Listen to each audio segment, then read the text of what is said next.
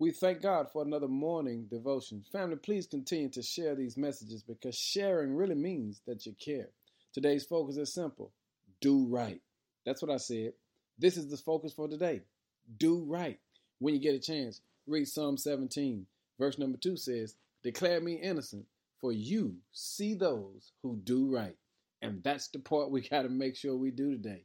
And that is focus on doing right. Because when we do right, the Lord declares us innocent. In other words, we're innocent in our intent. We're innocent in our heart because we are focusing on doing right. And can I throw this out there?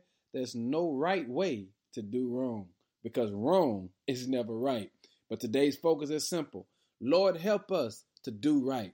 Do right by God, do right by our time, do right by our talents, and do right by our treasure. Because when we do right, God just blesses us. And I need you to focus today to make sure that you do right by God. In other words, you want God to declare you innocent. So Lord, pay attention to our prayers this week that we can do right by you. Because when we do right by you, we'll do right by our time, talent, and our treasure that you can get the glory.